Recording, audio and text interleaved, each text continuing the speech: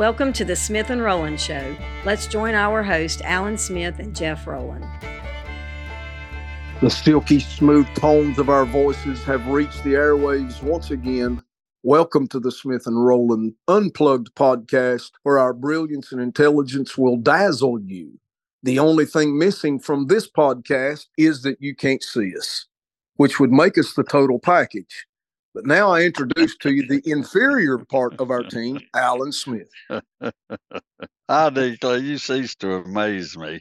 Well, all of this oratory of description that I don't even know. Well, that's just beyond me how you create such stuff. Good morning, Mr. Rowland. Good morning, Alan Smith.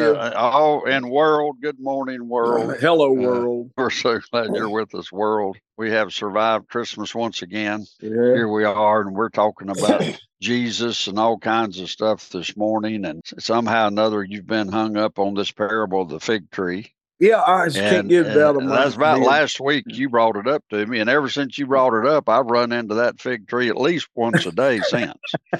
I don't know what in the world about it. There's just something about it. There's something about that fig tree. I woke up the other day with the fig tree in my mind, and I just cannot get it out of my mind. I think it comes from that song you were singing the other day. You kept singing it about the figgy pudding. That's what at Christmas there. I think it was that Christmas song. When you bring things up, it just absolutely don't even remotely ring as true to me. You know, figgy pudding. Yeah, figgy pudding. What's that song? Figgy pudding. That's it. Yeah. I think that's what got you on this parable of the fig tree. It is. But what have you got on your mind about this parable of the fig tree? The thing that just absolutely, and assumptions can't be made at this point because you got to kind of frame it right. I am a pre-tribulation, premillennialist. That's what I believe doctrinally about end times. Pre-tribulation, premillennial. Okay. Yes. So when you're looking at Scripture, especially the setting of Matthew 24, and Jesus is giving all of the signs of his returning, if you are a pre-tribulation, premillennialist, there are no signs to precede the coming of Christ because of the doctrine of imminence. And I think that's demonstrated all through the Word of God. You know not what hour, the day the Lord, or the day that the Lord's coming. Right prior to, in Matthew 24, to the Lord going from the second coming to talking about the rapture, he puts this parable of the fig tree in there, and he says, now learn a parable of the fig tree. When his branch is yet tender and putteth forth leaves, you know that summer is nigh. So likewise ye, when ye shall see all of these things, know that it is near, even at the doors. Verily I say unto you, this generation shall not pass till all these things be fulfilled. Heaven and earth shall pass away, but my words shall not pass away. The timing of this passage of Scripture and how time links to it, as far as if you look at the term generation as a time, a period of time, and you attach it to what Jesus said about the fig tree, you've got to properly identify the fig tree to understand what he's talking about. For, I don't know, probably my whole life, this has been interpreted as the fig tree being a symbol of Israel. That being said, if this generation shall not pass till all things be fulfilled, you got to determine what is the time period of a generation. The Old Testament points out that a generation is about 38 years. Well, it was 38 years exactly from Matthew 24 to Titus coming into Jerusalem in AD 70 and destroying the temple. Fulfilling what many say, fulfilling what Jesus said, that one stone would not be left upon another, the temple would be destroyed. There are a lot of people who are all-millennialists and who don't believe in a millennium, or that are post-tribulation rapture people, which that's a dying breed, I should say, but there's still a lot left. But there are a lot of people that take this parable of the fig tree, and it helps to frame or build a foundation for their belief in amillennialism that we've discussed on other podcasts. So this has been in my mind for some time. You know, I don't know if this will connect or not, but we just decided to discuss this stuff. But me being a premillennialist, does not mean that I necessarily date the writing of the book of Revelation after Titus came in and destroyed the temple, even though there is evidence to support that fact. There is internal evidence from the writing of Scripture that supports that. There's external evidence from the writing of the Scripture that supports that, and other documents outside of Scripture that supports the fact that John wrote the book of Revelation after Titus came in and destroyed the temple. There's also evidence to support the fact that he wrote it prior to Titus coming in and destroying the temple. The dating of the book of Revelation matters very little. I would say matters not at all to the literal context of the book of Revelation as to whether or not you're premillennialist or amillennialist. The literal context of the book of Revelation is written in such a way that it doesn't matter when John wrote it. It would still be interpreted, if you have a literal view of Scripture, it would still be interpreted the way that we interpret it as a premillennialist. When you get to this generation that will not pass away concerning the fig tree, there was a literal fulfillment of that when Titus destroyed the temple. But that was not part of the tribulation because there are things that are missing, such as right before the fig tree, the sun being darkened, the moon not giving her light, stars falling from the heaven, and the powers of the heavens being shaken. And this didn't happen neither. And then shall appear the sign of the Son of Man in heaven, and all the tribes of the earth mourn, and they'll see the Son of Man coming in the clouds of heaven with power and great glory. That was not seen in AD 70. So when you get to this parable of the fig tree, I think it's important, if we identify the fig tree as Israel, to understand what signs are being fulfilled in that particular generation. And so that's just something that's been going through my mind. I want you to comment on it and tell me how you feel. Well, I think it goes back to, I think all of New Testament understanding has to start with the distinction between Israel and the body of Christ. If without that distinction, the Bible doesn't, New Testament, you have hard making sense out of it, unless you spiritualize the church as being Israel. So when you come to this prophecy of Joel, or when you come to this place in verse 29, as you were citing here, immediately after the tribulation of those days, the sun shall be darkened. That's in Matthew 24, verse 29. That is referring to the second half of the prophecy of Joel, which is in verse 20 of Acts chapter 2, verse 20. So you got Acts chapter 2 and verse 20, and you got Matthew 24, 29. And those are the same, talking about the same time. Jesus was actually citing also the prophecy of Joel there. And we're seeing it cited in Acts chapter 2. And we see it fulfilled in Revelation 6. And you see it fulfilled in Revelation 6. So Jesus speaks about it before the church of Acts in Matthew 24. Then Peter cites it in Acts chapter 2. Now, it's amazing to me how Peter gives the first half of that prophecy in Acts 2, which is my spirit will be poured out on my servants, on my handmaidens. It says, I will pour out in those days of my spirit, and they shall prophesy. I will show wonders in heaven above, signs in the earth beneath, fire, blood, fire, and vapor of smoke. So we see that between verses 18 and 19, and it says in 20, the sun shall be turned to darkness, moon to blood, which is the same thing spoken about in verse 29 of Matthew 24. So there is actually, Jeff, what we call a parenthesis between, in Acts 2, there's a parenthesis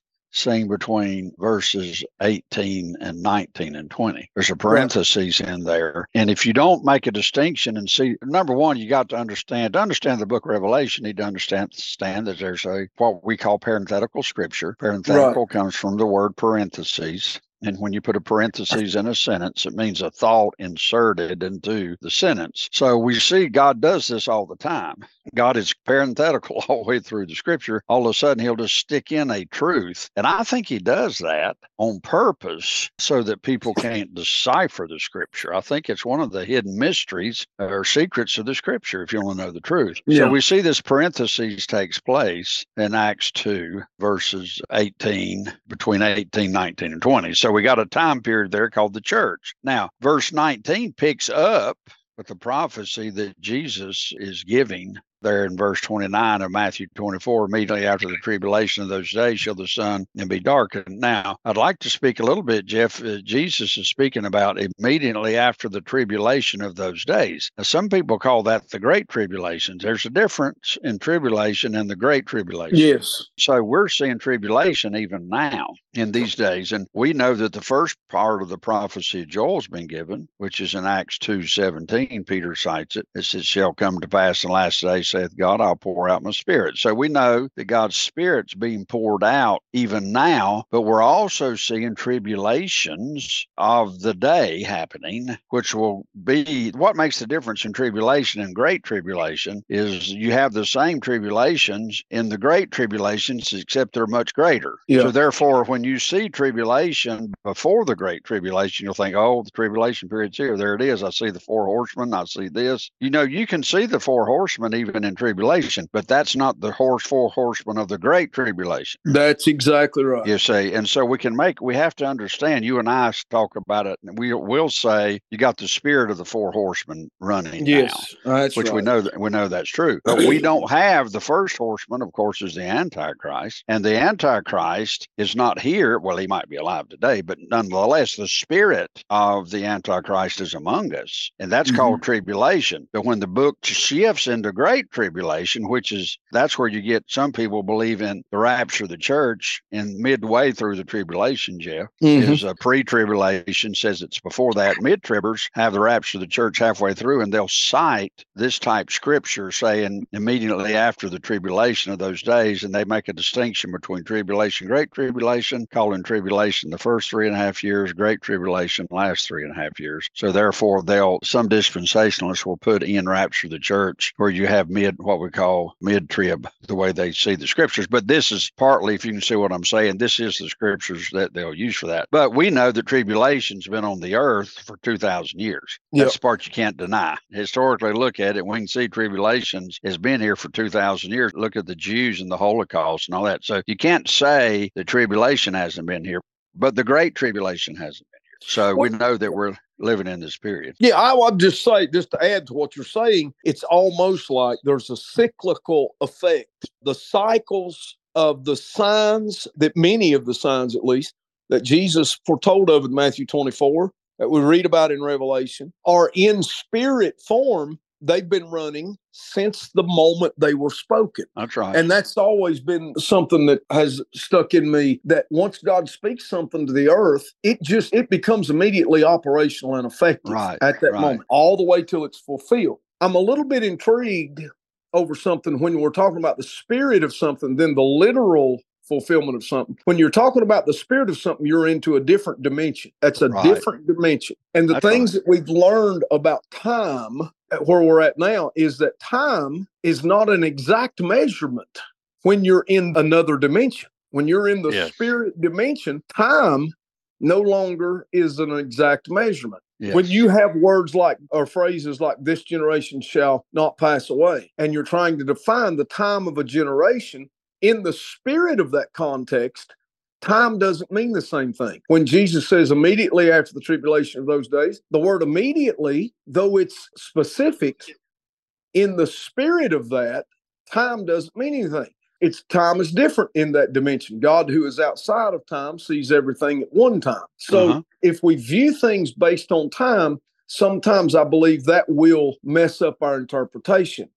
However, staying true to the literal context, I think, is important. And you're exactly correct when you say immediately after the tribulation of those days. There is a difference between the tribulation we face now and the tribulation that is coming. And I do believe there is a distinction between the first 3.5 years of the tribulation and the last 3.5 years of great tribulation. There is a distinction made. And so in the middle of that covenant that the Antichrist signs, that takes us into the last 3.5 years of tribulation. Also, I wanted to just say this and get you to comment on it, Alan. It has long been thought by a lot of people, myself included, for a long time. I had the idea that the rapture of the church immediately releases tribulation on the earth. But there's nowhere that states that in the Bible.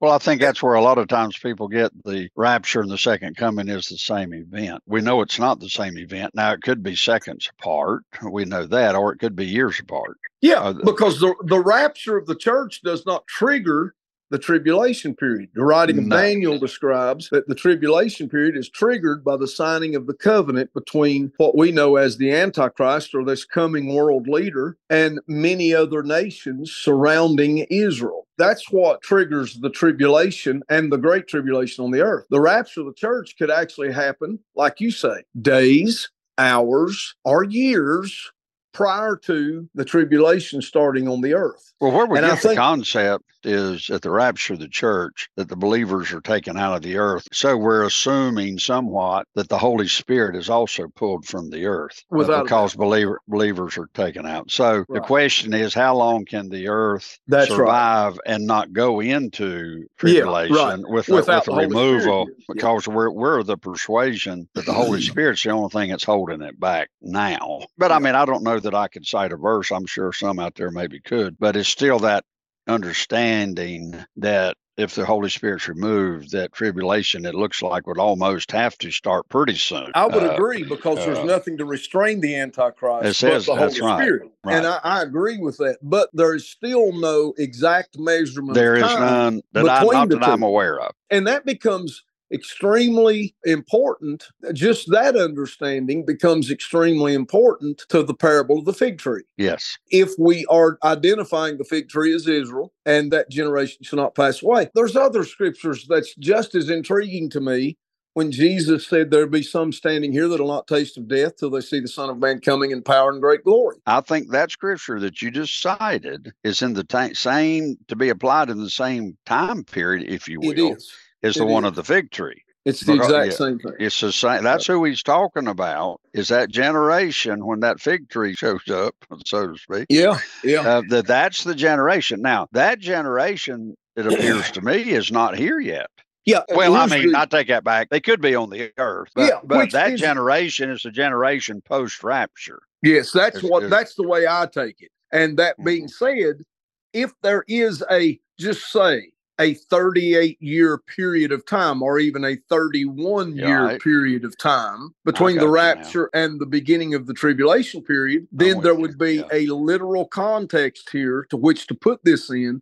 Not only have we seen it in the past with the fall of Titus and the destruction of the temple, but we will see it yet again in a literal state that is yet future to where we are. So I think this fig tree, but now it is somewhat intriguing to me that in these last week or so, this fig tree parable has come up to me at least once a day, if you can hear what I'm saying. Yeah. And I'm like, well, what is the deal with the fig tree? Yeah, and, there's something there. There's something there about the fig tree that is being brought to my attention. And of course, we believe in the movement of the Holy Spirit, and we believe that the Holy Spirit can speak to us all today. And it's almost, a still small voice when he speaks to us, but nonetheless, we believe that the Holy Spirit can speak to us today. Yes.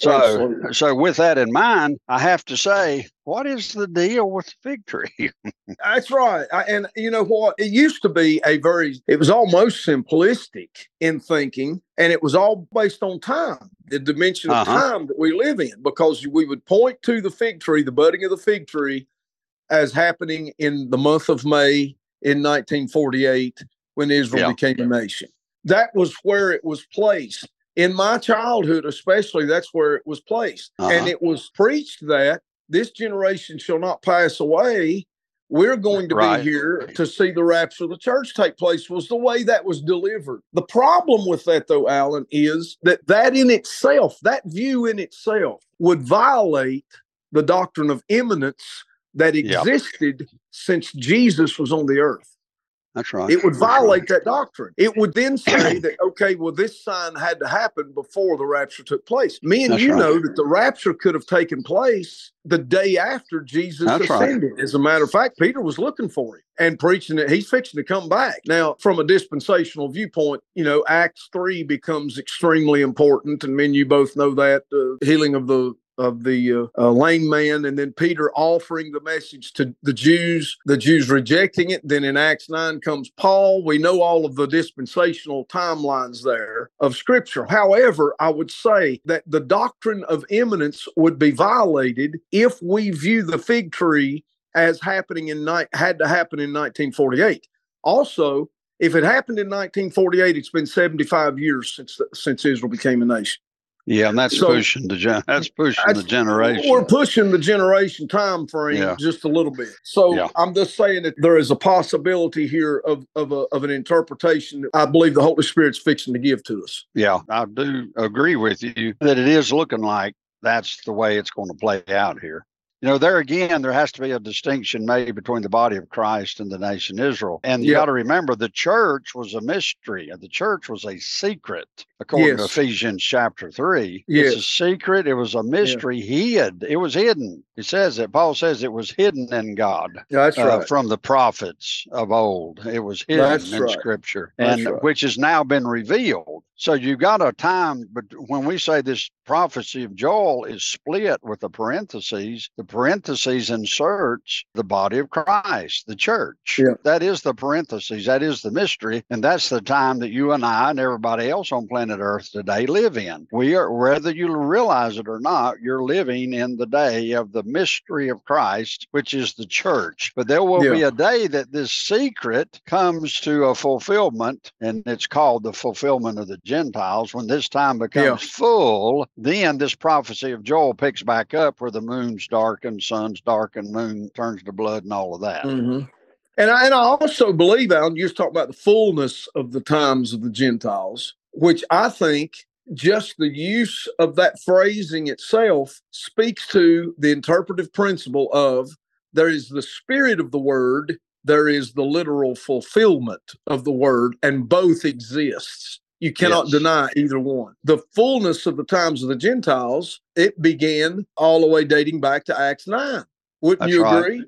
Oh, yes. So since Acts chapter 9, we've been living in the times of the Gentiles. And when those times are full, so the spirit of it has been with us the whole time, but it's going to be literally fulfilled. And when those times are fulfilled, then we're going to see the Son of Man coming in power and great glory. So I'm just saying that does validate to me the interpretive principle of you've got the spirit of the word and then the literal context, and you can't deny either. And if you look at the spirit of the word and say, well, these things were fulfilled then. No, the spirit of the world is cyclical. It's been going on and going on and going on, just as you pointed out. Titus comes in and Israel is dispersed. You have the persecution of the Jews that has led all the way up till 1948 when Israel was in blindness. And I believe that in 1948, that began a process of starting to remove the blinders from their eyes. And in spirit form, 1948 leads Israel all the way into the Great Tribulation when all of Israel will be saved at that time, at the end. Well, it's hard to, I see no way to understand Scripture unless you understand the mystery of the church. Yeah, you can't. You just can't. There's absolutely no way that you can understand it. That's right. But since we have the revelation of the Scriptures, we know that this mystery of the secret's now been revealed. Now the nation Israel, I believe, starting to wake up. They're not there yet. The blinders They're not there yet. They still do not believe in Jesus. That's right. But now there are 340 churches in Israel that's spreading the gospel. That's today. So blindness is starting to be removed from their eyes. And that's what the tribulation is about. It's to bring an end of sins, to finish the transgression, to remove the blinders from their eyes. And this tribulation that's coming upon the earth is a tribulation like the earth has never seen before, nor will ever see again. The Scripture points that out. So if you think about what Israel has went through in the Holocaust, in other things, they're going to go through even worse tribulation. As a matter of fact, they are instructed to flee to the mountains and don't even take a coat, and pray that it's not wintertime when you leave. All of these things are told to do. And we know that Zechariah says that 2/3 of the Jews will be destroyed. However, at the end, all of Israel will be saved in answer to Paul's prayer. So that being said, right, Alan, this fig tree parable could be the parenthetical between Matthew 24:29 and the passage that follows the parable of the fig tree, which says, "But of that day and hour knoweth no man, no, not the angels of heaven, my Father only, as in the days of Noah were." Right. So this could be the parenthetical, and we could interpret it that way. That being said, in spirit form, yeah, we saw it with Titus coming in, but it will literally be fulfilled at yet a later date. I think that's exactly right, Jeff. You know, it says it takes figs 3 to 5 years to ripen. So you have the budding of the fig tree in that parable. But also, it makes you wonder if it has anything to do with, when does the fruit ripen? That's because exactly it stays on there for 3 to 5, stays on there. In other words, you'll have ripe fruit on the fig tree and green fruit just being budded. Just coming on the same fig tree. Of course, the fig tree is kind of like grapes. It only blooms on the new growth. It only blooms on the new growth. And it's that new growth. So we see in 1948, Israel, we see new growth starting. But the thing we don't have, Jeff, is we do have Jews in Israel, but we don't have Messiah believing Jews in Israel. That's right. They still believe that Jesus, most of them don't even recognize him as a good teacher. Most of them recognize Jesus as being a revolt against the Jewish leaders of that day, trying to cite a revolution. And because of that revolution he was citing was trying to bring about that they killed him, put him on a cross. That's the way most Jews believe today. So I am told, but makes sense. That's they don't even call him a good teacher like like Muslims do. Muslims will say, well, they even call him a prophet. They even say he was a prophet. But the Jews, we got to understand, the Jews today do not do that. So they are still they are in their homeland, but they're still in a blinded state also. So we can't forget that. But this fig tree prophecy is continually coming up in my personal life. And I'm wondering if the Holy Ghost is, I'm not saying he's saying it to me personally, but he might be saying it to the body of Christ. Hey, everybody need to sharpen up on your fig tree prophecies.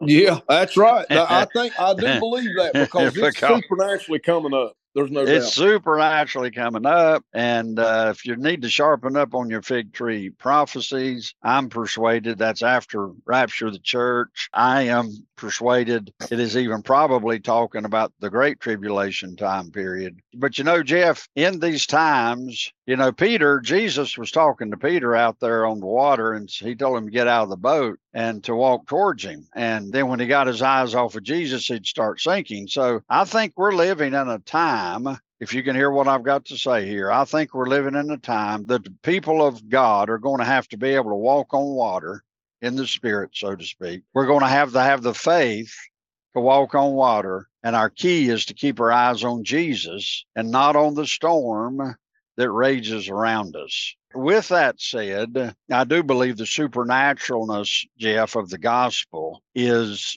I know a lot of people try to do away with the supernaturalness of the gospel, but to do away with the supernatural arm of God is to do away with the gospel.